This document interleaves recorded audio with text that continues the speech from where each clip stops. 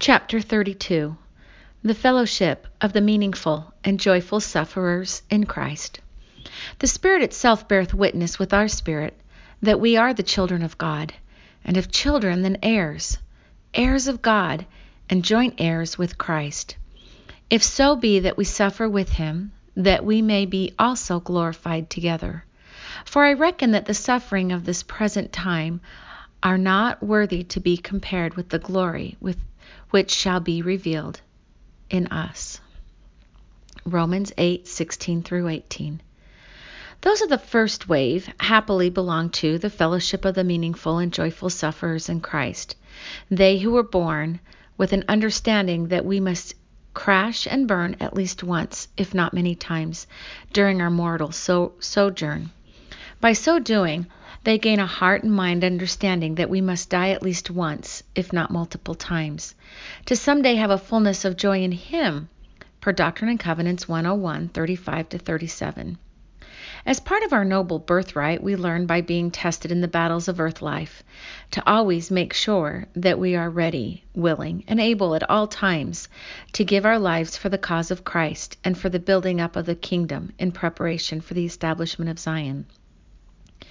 To be prepared to give up our lives for the welfare of our companions and fellow adventurers is in itself a precious spiritual gift, which is directly linked to charity, which is the pure love of Christ. Charity penetrates all things through his light and power.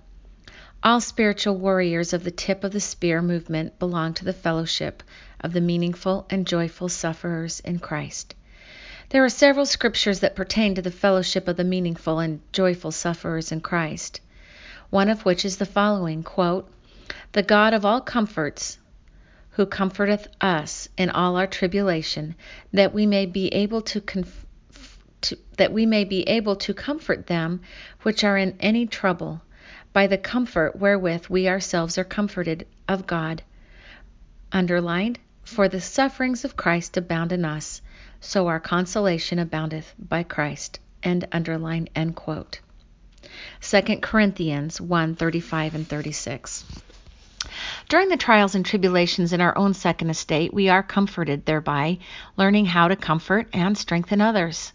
These are the training grounds. The principal mission of translated beings of the last days is to accept assignments, to go out by the power of Christ into all parts of the world, to comfort those in trouble, and bring them to a new home for a fresh start and another chance at further spiritual progression.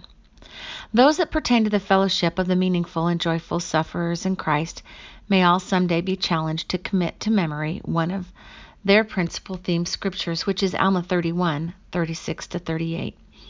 Verse 36, "They were filled with the Holy Spirit." Verse 37, "Taking no thought for themselves what they should eat, or where they should drink, or what they should drink, or what they should put on." Verse 38, bolded, "And the Lord provided for them that they should hunger not, neither should they thirst. Yea, and he also gave them strength, that they should suffer no manner of affliction, save it were swallowed up in the joy of Christ." Unbolded. They bowed their heads in humble gratitude, giving thanks to God for granting unto them a mighty testimony of the fact that they were foreordained to one day become translated beings, so that they would be empowered from on high, serving mission after mission, fully capable of living in such a way so that any and all sufferings and afflictions were fully swallowed up in the glories and joy of Christ, while yet in the flesh. So how can we apply this principle to our own lives?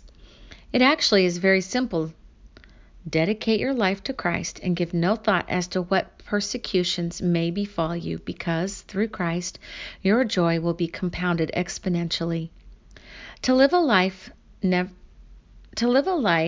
full service to our Savior is to create a covenant with him, the reward of which will never deny you living in the highest degree of the celestial kingdom. At that point, it will not matter what you have gone through, because while the memories of the experiences may still exist, the pain of them have been completely absolved by him through the power of his atonement. As there is no greater joy than the ultimate celestial glory that awaits us, then in the spirit of Newton's third law, that every action has an equal and opposite reaction, we should take every intentional joy that we can in this life to serve him in every capacity we have available to us.